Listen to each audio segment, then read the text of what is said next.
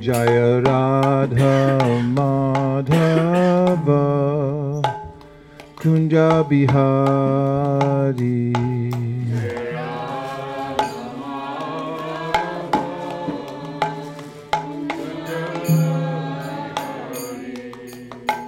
Gopi Jana Vallabha Girivaradhari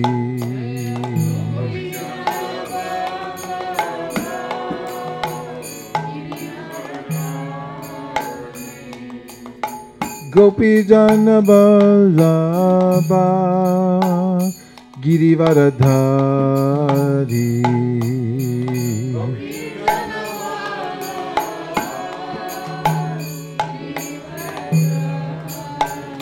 Jashodanandana Braja Janarandana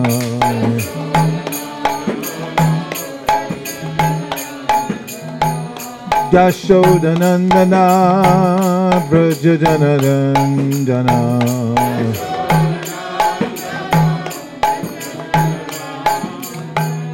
Jashodanandana Braja Janarandana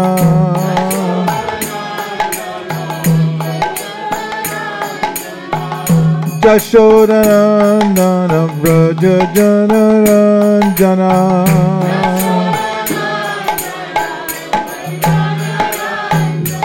Tira Vanachari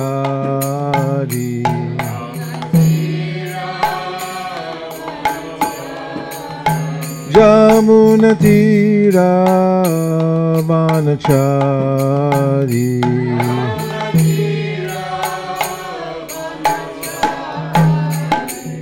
Jaya Radha Madhava Kunja Bihari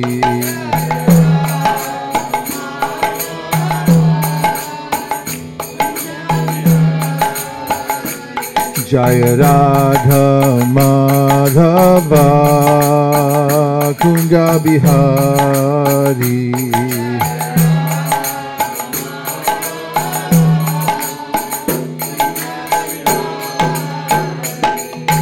Gopi Jana Vallabha Girivaradhari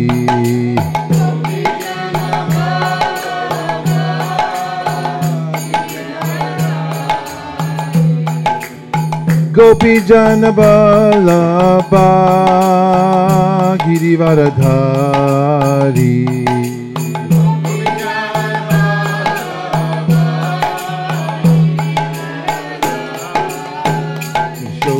Nandana Braja Janarandana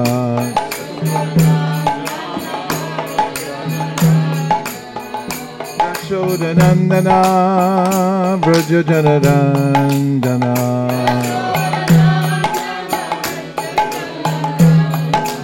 Yashodanandana Braja Janarandana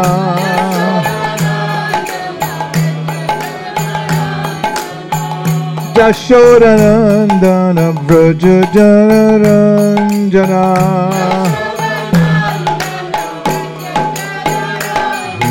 Tira Vanachari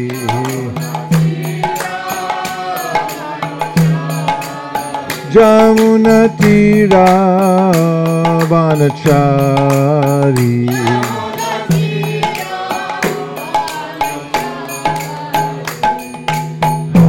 Hare Krishna, Hare Krishna, Krishna Krishna, Hare Hare, Hare Rama, Hare Rama, Rama Rama, Hare Hare, Krishna.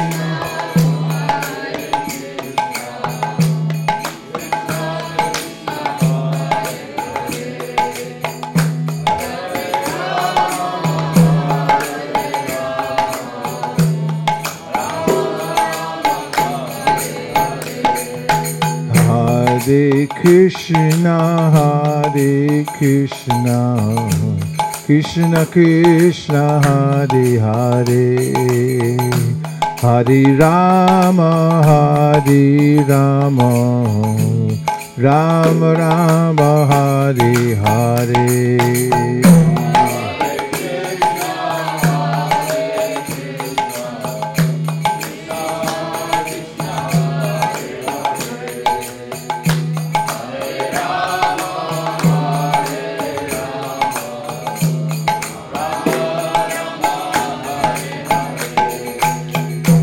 Hare Krishna, Hare Krishna, Krishna Krishna, Hare Hare, Hare Rama, Hare Rama, Rama Rama, Hare Hare, Hare Krishna,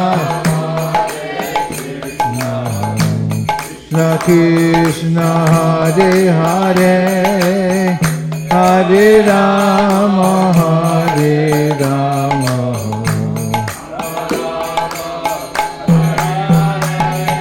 Hare Krishna, Hare Krishna, Krishna Krishna, Hare Hare, Hare Rama, Hare Rama, Rama Rama, Hare Hare, Hare Krishna,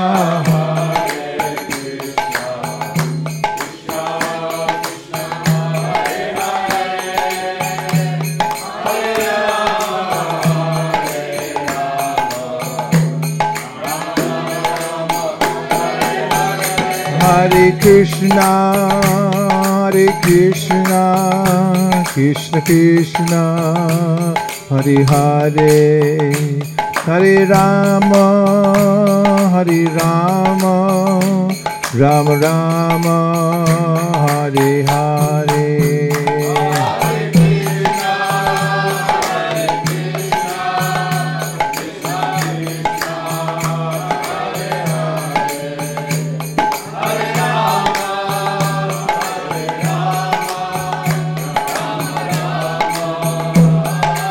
Nitai go Haribo, Haribo, Haribo, Nitai go to Haribo.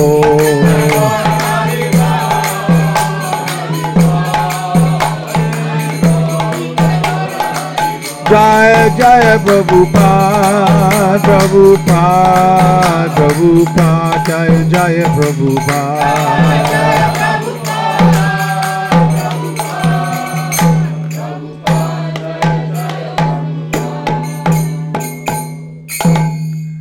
Jayam Vishnupad Paramahamsa Prabhupada Kachacha Stotra Srimad Bhagavatam Arvind Bhaktivedanta Swami Jai Ananta Koti Vaishnavi Ki Jai Grantara Srimad Bhagavatam Ki Jai Agoir Sasambhava Gaur Premanande Haribo Om Namo Bhagavate Vasudevaya Om Namo Bhagavate Vasudevaya Om Namo Bhagavate Vasudevaya Om Namo Bhagavate Vasudevaya Om Namo Bhagavate Vasudevaya Om Namo Bhagavate Vasudevaya Narayanam Namaskritya Narayanam Namaskritya Naram Chaiva Narottamam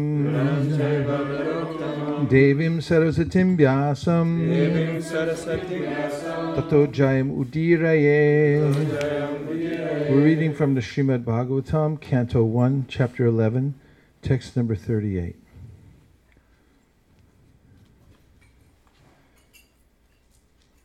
Etari Shanam Ishasya Etanishanam Ishasya Prakritisto Pitat Gunai Prakritisto Pitar Gunai the Yujate Sadatma Stair Yujate Sadatmastai Yatha Buddhis Tadashraya Yatha Buddhistadashraya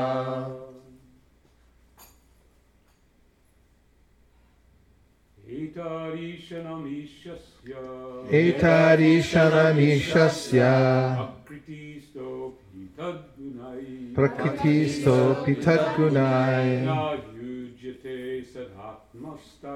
Na yujyate sadatmastai. Yatha buddhistadashraya. Vaishnavis. Etadishana mishasya. Prakritisto pitatgunai. Na yujyate sadatmastar. Yata buddhistadashraya. Etat. This. Ishanam. Divinity. Ishasya. Of the personality of Godhead. Prakritista. Being in contact with material nature. Api. In spite of. Tadgunai. By the qualities. Na. Never. Yujate. Is affected. Sada. Atmastai. By those who are situated in eternity. Yata. As is. Buddhi. Intelligence. Tat. The Lord. Ashraya. Those who are under the shelter of. Translation. This is the divinity of the personality of Godhead. He is not affected by the qualities of material nature, even though he is in contact with them. Similarly, the devotees who have taken shelter of the Lord do not become influenced by the material qualities. Purport by His Divine Grace A.C. Bhaktivedanta Swami Prabhupada. In the Vedas and Vedic literatures, Shruti and Smriti, it is affirmed that in the divinity there is nothing material. He is transcendental, nirguna, only, the supreme cognizant. Hari, or the Supreme Personality of Godhead, is the supreme transcendental person situated beyond the range of material affection. These statements are also confirmed by Acharya Shankara. One may argue that his relation with the goddess of fortune may be transcendental, but what about his relation with the Yadu dynasty? Being born in that family, or his killing the non-believers like Jarasandha and other asuras, directly in contact with the modes of material nature? The answer is that the divinity of the personality of Godhead is never in contact with the qualities of material nature in any circumstances. Actually, he is in contact with such qualities because he is the ultimate source of everything, yet he is above the actions of such qualities. He is known therefore as Yogeshwara, or the master of mystic power, or in other words, the all-powerful. Even his learned devotees are not affected by the influence of the material modes.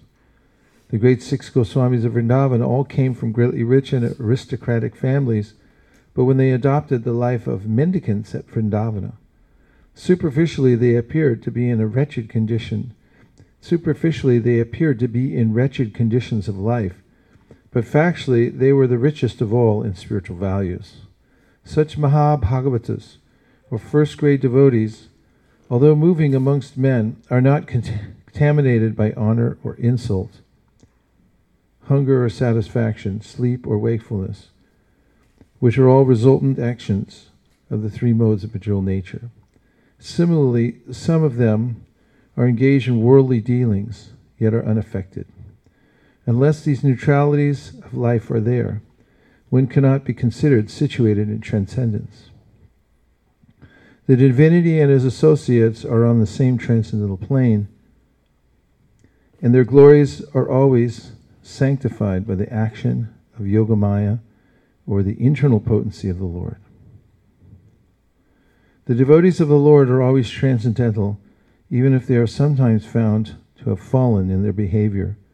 The Lord emphatically declares in the Bhagavad Gita 9:30 that even if an unalloyed devotee is found to be fallen due to a previous material contamination, he is nevertheless to be accepted as fully transcendental because of his being engaged 10% in the devotional service of the Lord. The Lord protects him always because of his rendering service unto him.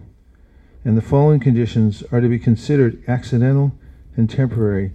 They will vanish in no time. Om Ajnana Timirandasya Jnananjana Shalakaya Chakshurun Militam Yena Tasmai Shri Gurave Namaha. Jaya Shri Krishna Chaitanya Prabhu Nityananda Sri Advaita Gadadhara Shivasari Gaura Bhaktivinoda. Hare Krishna, Krishna Krishna, Hare Hare, Hare Rama, Rama Rama, Hare Hare, Gaur Premanande, Hari Bol. Etad Ishanam Ishasya Prakritisto Pitad Gunai Nayujate Sadatmastar Yata Buddhis Tadashaya. This is the divinity of the personality of Godhead. He is not affected by the qualities of material nature, even though he is in contact with them. Similarly, the devotees who have taken shelter of the Lord do not become influenced by the material qualities. Srila Prabhupada points out that Sri Chaitanya Mahaprabhu, who was the consummate sannyasi, he was in his Acharya Leela, was attracted to and advocated the method of worship of the gopis of Vrindavan. In fact, it is said in the Bhagavatam that simply by hearing about the pastimes of Krishna with his associates in the spiritual world, that one becomes liberated. Hridrogam ashvapahinot yacharina dira. Very quickly, the desires within the heart, the dread desire, kama or lust in the heart, is dissipated by hearing about Krishna and his associates. Therefore, Prabhupada reasons that how is it that the activities of the Lord could be mundane? Indeed, they're not, because even those who are liberated, as Bhagavatam says, Atmaramash Chamunayo Nigranta Apyurukrame, that the liberated souls are even attracted by the pastimes of Krishna. So just as hearing about the pastimes of Krishna liberates one from material existence, and just as those who are already liberated from material existence are attracted to the pastimes of Krishna, we can understand, therefore, that these are not ordinary pastimes, but they're transcendental to the material nature. So this is important because, as Prabhupada points out, if Krishna is subject to the touch of the material nature, is controlled by it in any way, then there's no use to reading the Bhagavad Gita, because that would be ordinary literature. But it's not ordinary literature because of the fact that Krishna is beyond the material nature. And Krishna makes much of this in the Gita himself, where he says, Janma karma cha me divyam evam yo veti tatvata tyakva deham punar janma naiti ma meti surjuna. That if you simply know in truth that my nature, which is that I'm not touched at all by the three modes of material nature, and my birth, apparent birth in this world, and my activities, which appear sometimes to be like ordinary activities, as is mentioned here, the question comes up, what about his association with so-called ordinary people like the Yadu dynasty, like Jaiti Jana Nivaso Devaki Janmavaro Yaruvari Parishat Swara Dobir Asyana Dharmam. It's mentioned that he walks among the people. One of his names, Jananivas. He moves amongst ordinary people, apparently, but he's never ever affected, and he's not a part of the ordinary population of the world. He's completely transcendental. So the modes of material nature emanate from Krishna, and therefore he's not affected by them. He's the source of them, as he's the source of everything, as mentioned in the Bhagavatam. Varanti tat vaviras tatvam yajganamadvayam brahmeti paramatmeti bhagavan iti shabdyate. There's Advaya Gyan Tattva. Krishna is one. However, he has many energies or divisions. of energies, even though he's one absolute truth. There's Brahman, Paramatma, and Bhagavan.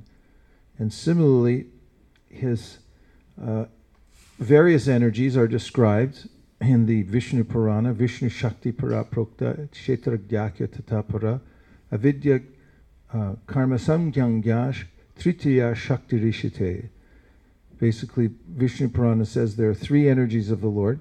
One is his internal potency, the other is his external potency, and the third is his energy of the living entities. And all of them are under his control. They all emanate from him, and he controls them. He's the one absolute truth.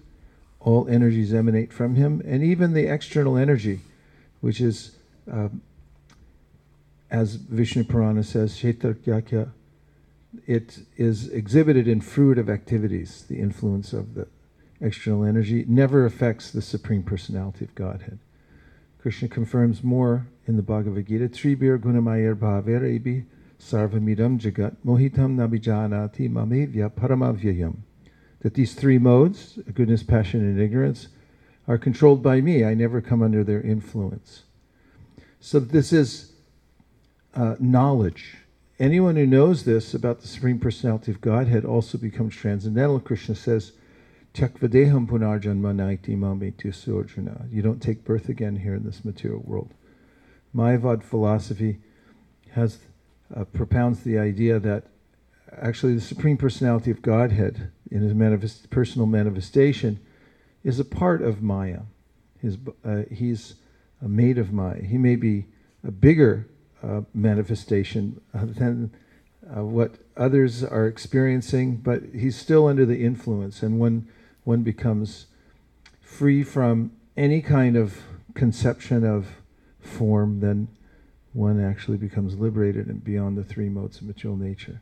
But this is a mistaken conception, not, first of all, not logical, and second of all, is not supported from the Vedic scriptures. As Prabhupada points out in this purport, ultimately even Shankara admitted, who propounded the Mayavad philosophy, that Krishna, the Supreme Personality of Godhead, is beyond the three modes of material nature.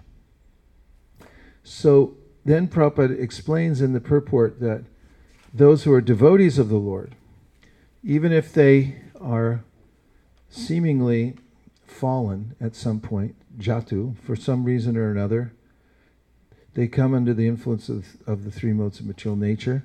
It doesn't affect them like ordinary people. This is mentioned throughout the Bhagavatam, that those who take to Krishna consciousness, although they may, for one reason or another, be affected by worldliness, can never be affected like ordinary people. For instance, Narada Muni, in the 5th chapter of the 1st canto of the Srimad Bhagavatam says, Navajano jatu kachanchanam vrajan mukunda sevan yavaranga samsritim smaran mukundang grupaku hada punar vihatami chenna rasaga jana. And this verse means that a devotee, Navajano jatu katanchana vrajan, if a devotee somehow or other becomes influenced by the three modes of material nature and falls down from the process of devotional service temporarily, Navajano jatu katanchana vrajan, mukunda sevan yavadangra samsmritim, that person can't forget the taste of devotional service. Smaran mukundang grupaguhanam punar, because having once been embraced by Krishna, upaguhanam, that person then rasagraho. Rasagraho means that he's grabbed by rasa. Or as Vishwanath Chakravarti Thakur says in this verse, he's haunted by rasa. So those who have tasted the nectar of devotional service, even though they may become affected by worldliness due to the power of Maya and due to the past habits that a person has, the samskars sometimes announce themselves unexpectedly. That person is rasagraho. He's haunted by rasa, and he remembers again and again the nectar of being embraced by Krishna, upaguhanam. And Vishwanath Chakravarti Thakur goes on to say that this doesn't only apply to people who have gone past asakti into bhava, But it also applies to neophyte devotees who have just begun the process of devotional service, because he says even from the very beginning of the process of devotional service, there's an indescribable taste in taking to the process. Of course, Rupa Goswami describes in the Bhakti Rasamrita Sindhu that as soon as one takes up the practice of pure devotional service, there's 6 characteristics. First is one becomes free from all distress, worldly distress, because simply by taking to the process of devotional service, one's previous karmas are crushed. This is borne out in the verse given as evidence by Rupa Goswami from the Bhakti Rasamrita Sindhu, where he quotes Aprarabdha palam papam kutam bijam palon mukham kramenaiva praliyante Vishnu bhakti ratatmanam. And that is that anyone who's become a devotee of Lord Vishnu is no longer subject to karma because it's destroyed by the process of devotional service. That's why he becomes free from material distress. Similarly, Yastvindra Gopa Matavendra Mahosakarma Bandhan Rupa Palabhajana Matanoti Karmani Nirdahati Kintucha Bhakti Bhajam Govindamari Purusham Tamaham Bhajami. Brahma states in the Brahma Samhita that by the process of Bhakti Bhajan, Yastvindra Gopam, even though everyone's getting their karma from Indra down to the Indra Gopa germ, tiny little bug, still one who's taken to the process of devotional service, Yastvindra Gopa Matavendra Mahosakarma Bandhanu Rupa Palabhajanamathanoti Karmani Nirdahati Kintucha Bhakti Bhajam. Karmani Nirdahati, karma is destroyed because of one's Bhakti Bhajan.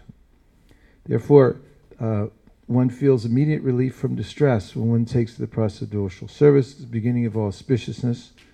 One feels transcendental pleasure. Devotional service is rarely achieved. It's also the only way to please Krishna. And those in pure devotional service abhor even the idea of liberation. These are the characteristics of pure devotional service mentioned by Rupa Goswami in the Bhakti Rasamrita Sindhu.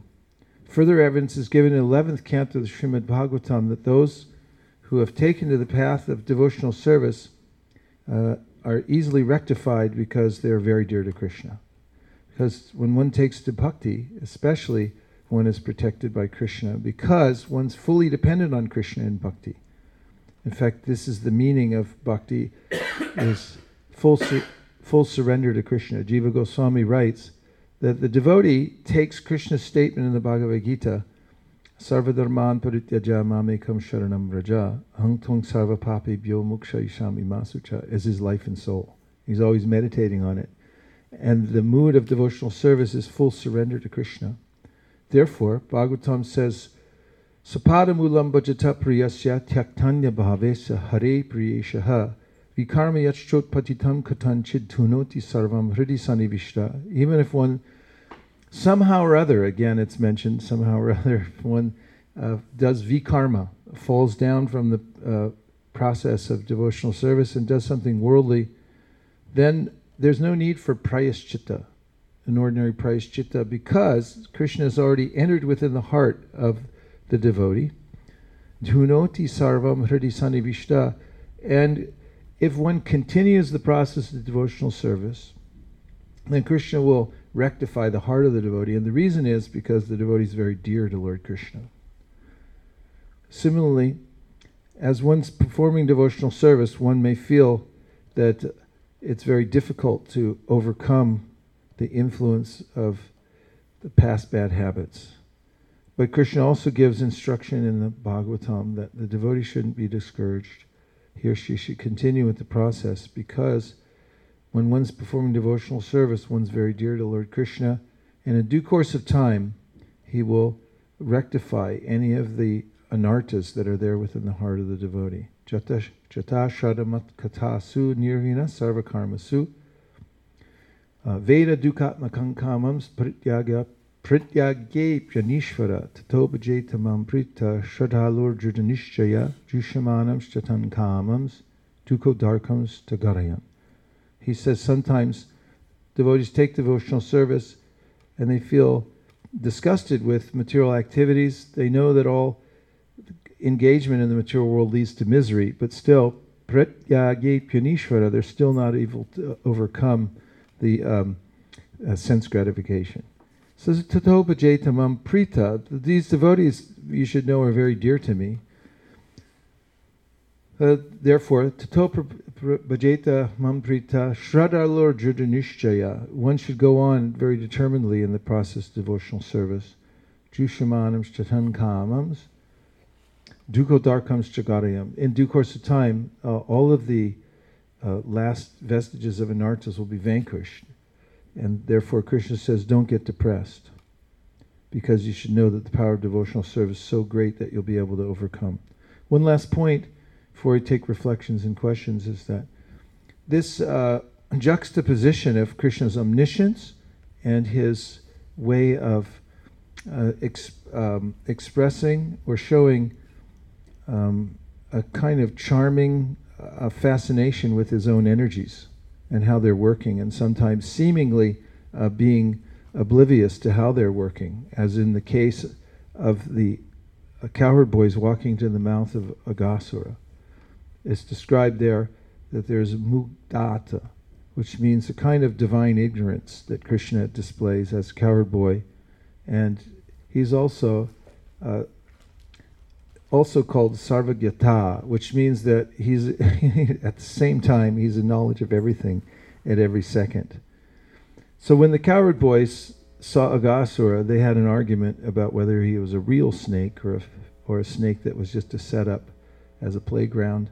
But then they realized that it was a real snake, and then they made an interesting decision, and that was to enter into the mouth of the demon.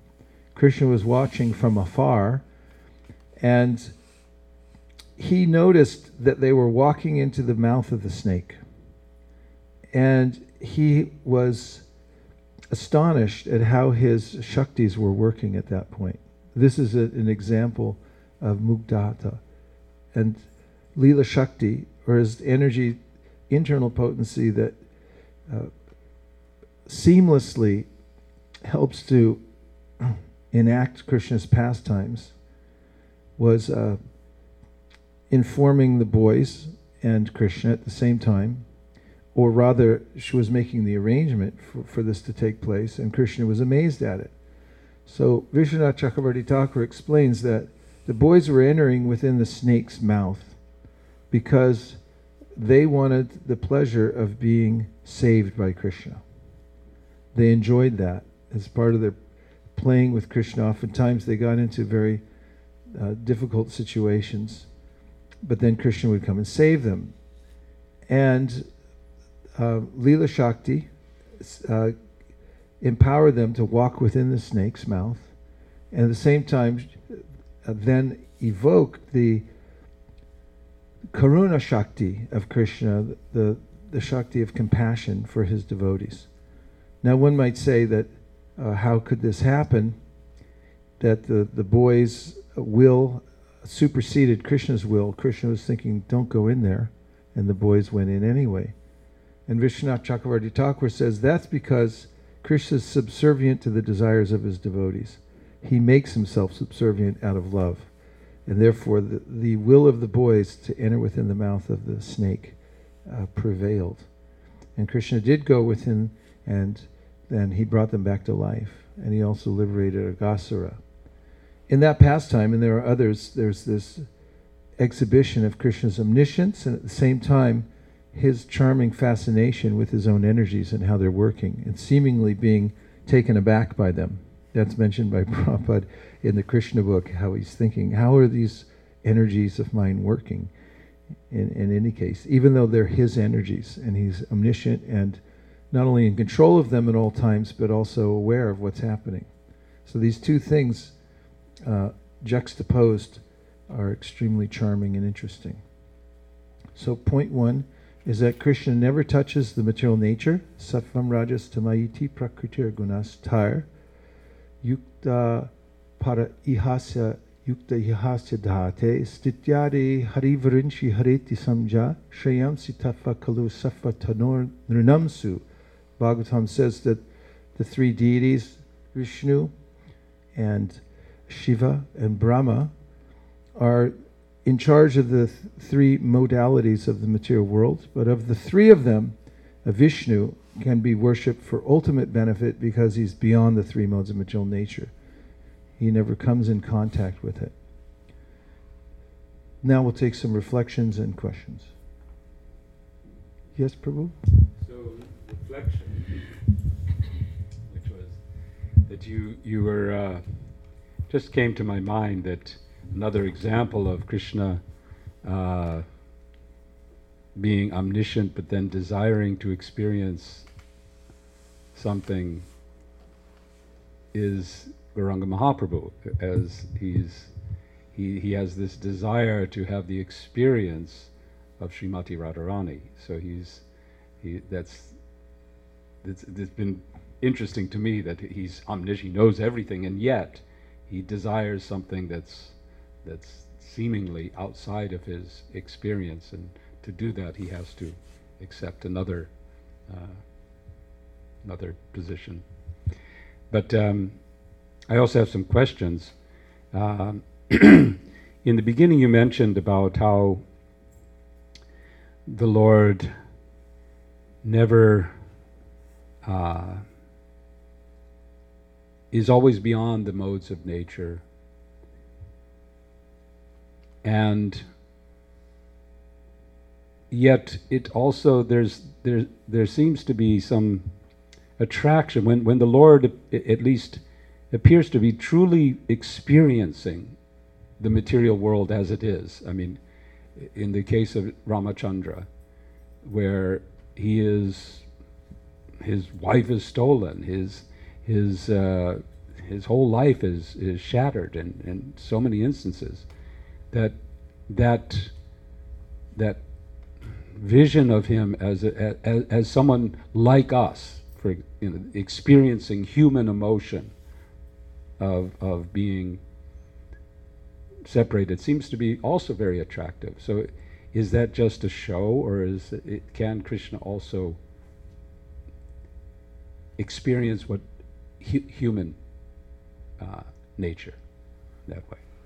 Well, this is one of the reasons, this meaning Krishna's acting like an ordinary human being, as Ramachandra or also as Krishna, is why our acharyas explain that the Bhoma Vrindavan and Krishna's Leela here on earth is even more fascinating and charming than in Goloka Vrindavan.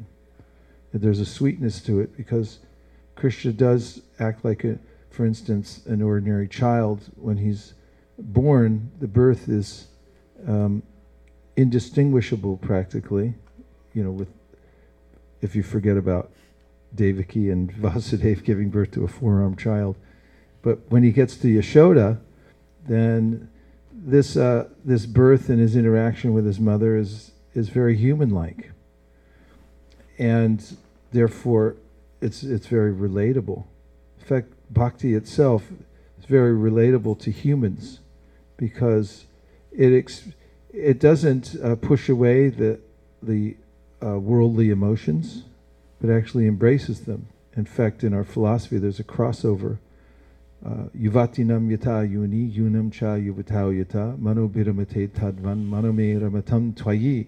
Rupa Goswami, in this verse, which I'll explain in a second, and many other verses that are included in the Padyavali, mentions the way in which we can see through human emotions what actual spiritual emotions look like. So yuvatinam yata yuni yunam cha yuvato yata mano biramate tadvan mano me ramatam twayi. He says, just as young boys are attracted to young girls, and young girls are attracted to young boys naturally, they don't have to be educated in that. It's just what they do.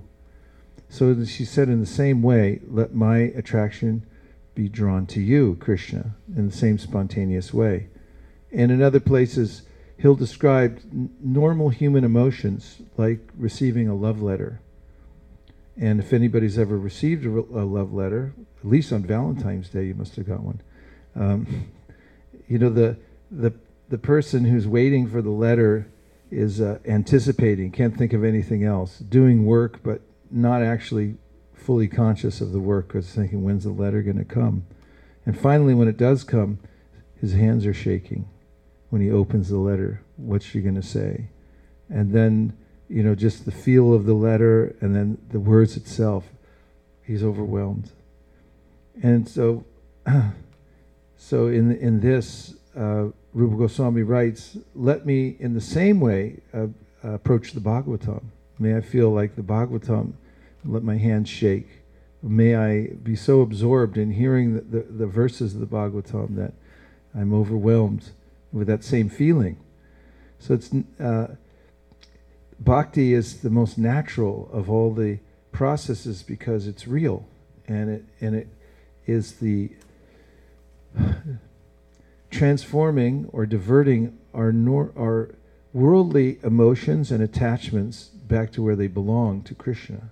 Tvaime ananya vishaya matir madhu pate sakrit ratim utvahata adha gangevaugam udanvati. Kunti prays, let my mind be drawn to you the way the Ganges is always drawn to the ocean.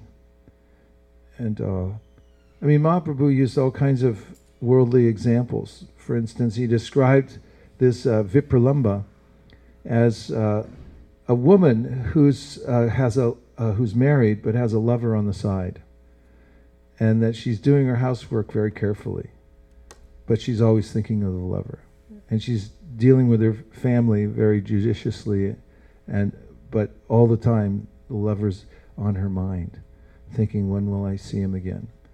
So he told Rupa and Sanatan that this is the nature of those who are engaged in bhakti, is although they may be involved in the world in one way or another, still they're always thinking of Krishna.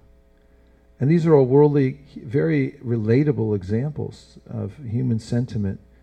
And then it describes actually what, to some degree, what it feels like to be in love with Krishna. So when Krishna comes to show his Leela in this world, he exhibits all these seemingly worldly emotions, but they're not worldly emotions, they're actually beyond. And as I explained before, one of the proofs given in the Bhagavatam, Atmaramaschamurayo nigranta apyurukrame, that the Atmaramas, those who are already liberated, they're beyond sentiment, like Shukadeva Goswami is described.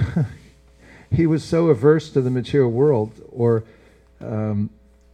uninterested in it, that he didn't want to come out of the womb because he didn't want to get involved. And when he did come out, pravajantamya petakrityam dvaipayano viraha kartara ajuhava, it's described how he just took off running. Baby comes out of the womb and takes off. Usually, of course, kids do wait till they're 16 usually and say, see you later.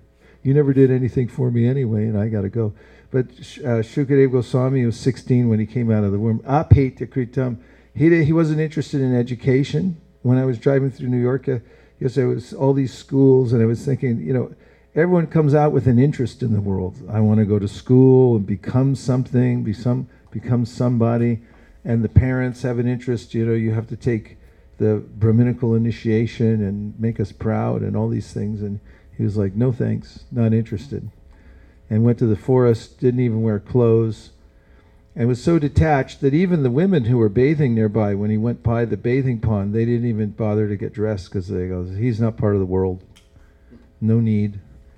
And then, how did he come back? His father sent out disciples into the forest to read verses from the Bhagavatam out loud, like Aho Bhakiyam Stanakala Kutam Jikamsaya Payadapyasadvi, verses glorifying Krishna, who killed Putana, but liberated her, even though she tried to kill him. And then Shukadeva Goswami's mind became attached. So how did it become attached? He wasn't attached to the material world or any of the modes of material nature, but these seemingly ordinary human-like pastimes of the Lord attracted his mind. And so if the Atmaramas are attracted, it has nothing to do with the material world.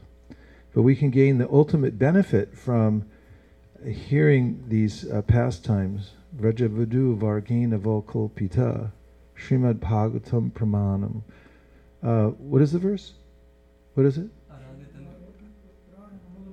No. Which other one am I thinking of?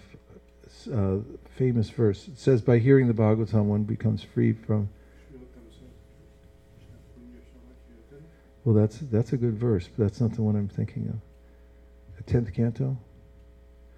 Anyway, we'll come back. We'll just take more questions and comments since we're running out of time. Yes. And please use the microphone so that the devotees online can hear you. And keep it really close to your mouth. Hare Krishna, thank you. So, practically speaking about our case, so it says here that the devotees who have taken shelter of the Lord do not become influenced by the material qualities. And we see how much, at least I see myself, how much they still affect us. So, and you said how even neophytes, they get influenced by this transcendental nature of the Lord. So how to surrender? I guess when you surrender fully, then you're not influenced. So what's lacking? How can we transcend the mode? Well, this is, of course, the process of surrender goes on in the life of a devotee, and it may involve having experiences which develop one's deeper conviction that one should be involved in devotional service. And Prabhupada mentions in the light of the Bhagavatam that although one may take to devotional service and may have some residual effects of material desire and even may have some slip or fall, he said these may not be detrimental. They may become the pillars to success. Because in the life of a devotee, these kinds of incidents where one's overcome by an anartha here or there are rectified very quickly if he or she continues in the process of devotional service. This is what Krishna says in the Bhagavad Gita, Apichet sudaracharo bhajate mamananyapak sadareva samantavya samyag vyavasitosa. That you should understand that a person who's properly situated in his determination in devotional service is to be considered a sadhu, because such a person is on the path back to Godhead. And because of that, even though there's sudarachara, there's worldliness still mixed into that person's activities. Shri Prabhavati Dharmatma Shashvash Chantim Negachati Kaunteya Pratijani Nami Bhakta Pranashati. Krishna says in the next verse, very quickly this person will come to the perfectional stage. So this comes up also in the 10th canto, 14th chapter of the Bhagavatam, in the verse in which Brahma says, Tate anukampam susumikshimano bunjana evatma kritam vipakam hridvagvapurvir viradam namaste jiveta yomukti sate pade sadaya bhak. And that is that the devotee who reasons that whatever kinds of adversities are coming to me in my life are coming because of my past activities, and he or she simply tolerates those things, is fit to inherit the kingdom of God. And in the purport, our acharyas have said that although there's no karma for a devotee, it may appear that there are reactions that come to a devotee after he or she has surrendered.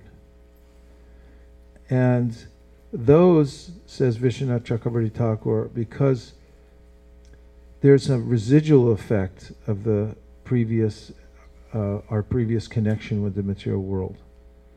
And just to remove those last vestiges of attachment to the material world, Krishna arranges circumstances in one's life that appear to be like karma, but are actually his custom-made way of discouraging us from staying in the material world. Because I may have taken to the process of surrender, but there may be some lingering attachments. So he knows, he's very expert at removing those. So a devotee is not like an ordinary person, because when he or she has surrendered, then he's in Krishna's hands, and he's dealing with the devotee appropriately.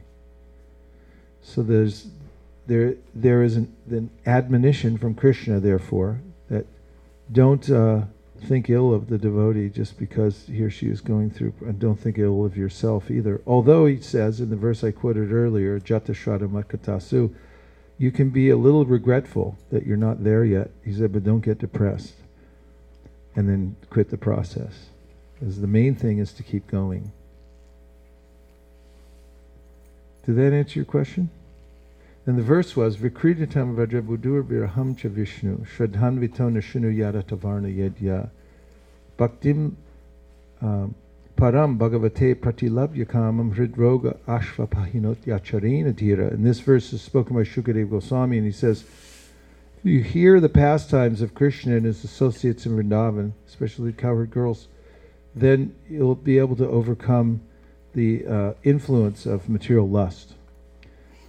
So since it's transcendental, that's why you're able to overcome. Even though it sounds like ordinary activities of boys and girls, just by hearing it, Shraddhanvito, with the proper context and faith, then one can overcome.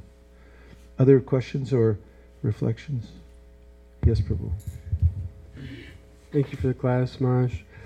I was appreciating this point you're making about divine ignorance, because I was just thinking about the point, actually, yesterday I'm reading the pastime when Krishna is fighting with Shalva in Krishna book, and it's explained how first he as they were fighting, he apparently kidnapped Vasudeva, even though it wasn't really Vasudeva, and he apparently killed him, and Krishna got a little upset at first, it's explained, but then he realized, oh, it's not actually, and then they were also fighting, and then Shalva hit him in the arm and he dropped his bow, and everyone was kind of like, worried, like, oh, maybe he's not going to win this time, and also, like when he's in the water with Kaliya, and Kaliya bites his chest and kind of wraps him up, and so he's like, this is a common thing where he appears to drop the ball, but in reality it makes the pastime so much more relishable. In the sense, I was thinking, well, what if he didn't act like this, and he kind of like Shalva would have got Vasudeva apparently, and he would have been like, oh no, that's not him, and Kaliya, he would have just like dominated him, and it kind of wouldn't have been as attractive as it is now. Yeah, you read a novel, and in the novel, today was a beautiful day, nothing really happened, everything went just as planned, and the next day, another beautiful day, nothing happens. It's like living on Maui, you don't even, nothing happens, and the weather's always the same, so you don't even know you exist. But the Leela means excitement. There's always some drama. I was thinking also how when Nrsingadev caught Hiranyakashipu, he let him go at a certain point, and all the demigods freaked because they were thinking like he saw us up here cheering on Nrsingadev, and now we're really going to get it. But he was just playing around, and he does that to make it interesting. Yes.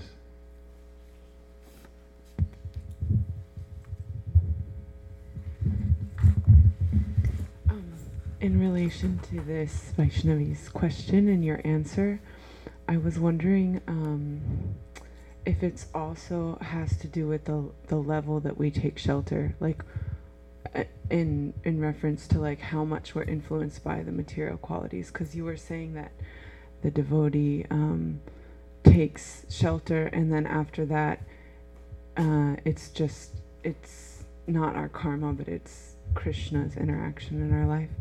But I'm wondering if like it's also like one moment I might be reading Bhagavatam and taking shelter and not feeling influenced by the material nature, and the next moment my mind goes off somewhere else and I feel like I am being influenced. So is it also like a moment to moment taking shelter? Yeah, it's a progressive path, surrendering path. It's called Sharanagati, which means there are various levels and categories of surrender. For instance, accepting those things that are favorable, rejecting things that are unfavorable, always feeling like Krishna is my sole maintainer, and that feeling that I'm always meek and humble, and surrendering everything to Krishna and so forth. You still have to go through the process of anartha nivritti and come to nishta, and from nishta ruchi, and from ruchi to asakti, and asakti to bhava, and bhava to prema. Vishwanath Chakravarti Thakur says in the Madhurya Kadambini that until you actually not only attain prema, but you're seeing Krishna face to face, like in the same room, that's when the purification is complete. Because there may be some residual effects from offenses, previous offenses that are there. So there are varying degrees of purification.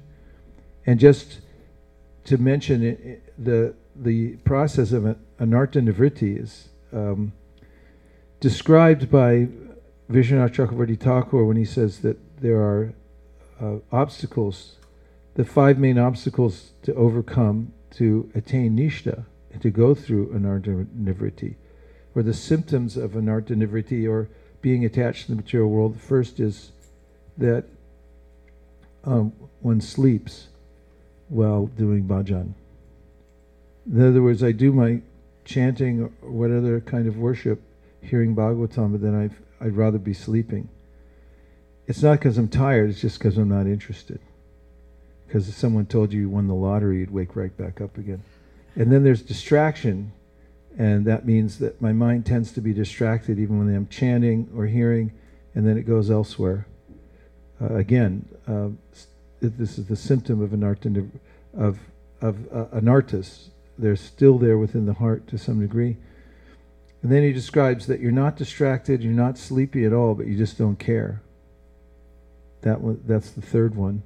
And then he says there's innate material desires within the heart, or material qualities that come out from time to time, like anger or lust. They just bubble up somehow. And then there's a natural attraction the senses have for their objects, which is very similar. He says when these 5 are absent, then one is known to be situated in nishta. So it's not that in the surrender process there's not still work to do, and that it means that we're free from our karma, that all of a sudden we have no more distractions or obstacles to overcome. But it does mean that we're definitely in Krishna's hands. This is very clear from the Shastra and from what Krishna says directly himself. And that because we're on the path, we'll come to perfection. So one of the ways it's described is the difference between a green mango and a ripe mango. They're both mangoes. And once you surrender to Krishna, Diksha Kali Bhakta Karyatma Samarpan, Krishna says if you enter into the process of devotional service so deeply by taking Diksha, he says that Atma Samarpana Shekali Bhakta Kari Karyatma Sam. He said, you're the same as me, same category. So you're a mango now. And so just like if you join a team and you don't play so much, they put you on the bench. If they win the championship, you still get the ring. So once you enter into devotional service, you don't even have a material body anymore. You have what's called a sadhaka deha. This is explained in the Chaitanya Charitamrita in the section of Lord Chaitanya Mahaprabhu discussing with Haridas Thakur and Sanatana Goswami about the nature of the devotee. And he says that once the devotee surrenders, he no longer has a physical body. Iha yasya harirasya karmana manasa gira nikala apyavastasu jivan muktasu ujite. But he may not have a completely liberated body or liberated state, but he's a sadhaka. Sadhaka deha, his body is now being used for Krishna's service. It's got a ways to go to come to the perfect stage. So you're still in that category that you're liberated because you took shelter, but there's still some obstacles to overcome to come to the perfect stage. And that you will, because Krishna says, declare it boldly. Anyone's taken to the process of devotional service. So in that matter, you can do it the easy way or the hard way. So you can voluntarily surrender more and more and do it preemptively. Say, no, Krishna, I'll just surrender. And that's all, options always open. Or you can go kicking and screaming. And in that regard, Prabhupada writes, in the Upadeshamrita preface, he says that once the devotee has started the process of devotional service, even if he changes his mind, Krishna will drag him to the ultimate destination. I got embarrassed once when Mother took me to get some shot at the doctor's. I was just a kid. I was really afraid of getting a shot. She said she'd give me ice cream if I was good. And I was pretty good all the way up until I saw the needle. And then I freaked out. They had to drag me. Ah! I always remember that. Somehow or other, if I could have just surrendered to the ice cream, I would have made it. Anyways. Thank you very much, everybody. We'll take it afterwards because we're over time. TBC, to be continued. Srila Prabhupada ki jai, Srimad Bhagavatam ki jai, Gaur Bhaktivinoda ki jai. Thanks to everyone who joined us online and here in the live studio audience at the ISKCON of Brooklyn. Shri Shri Radha Govinda ji ki jai. Vancha kalpaduruscha kripasnabhevacha patitanam pavanibhyo vaishnavebhyo namo namaha nantakoti vaishnavini ki jai.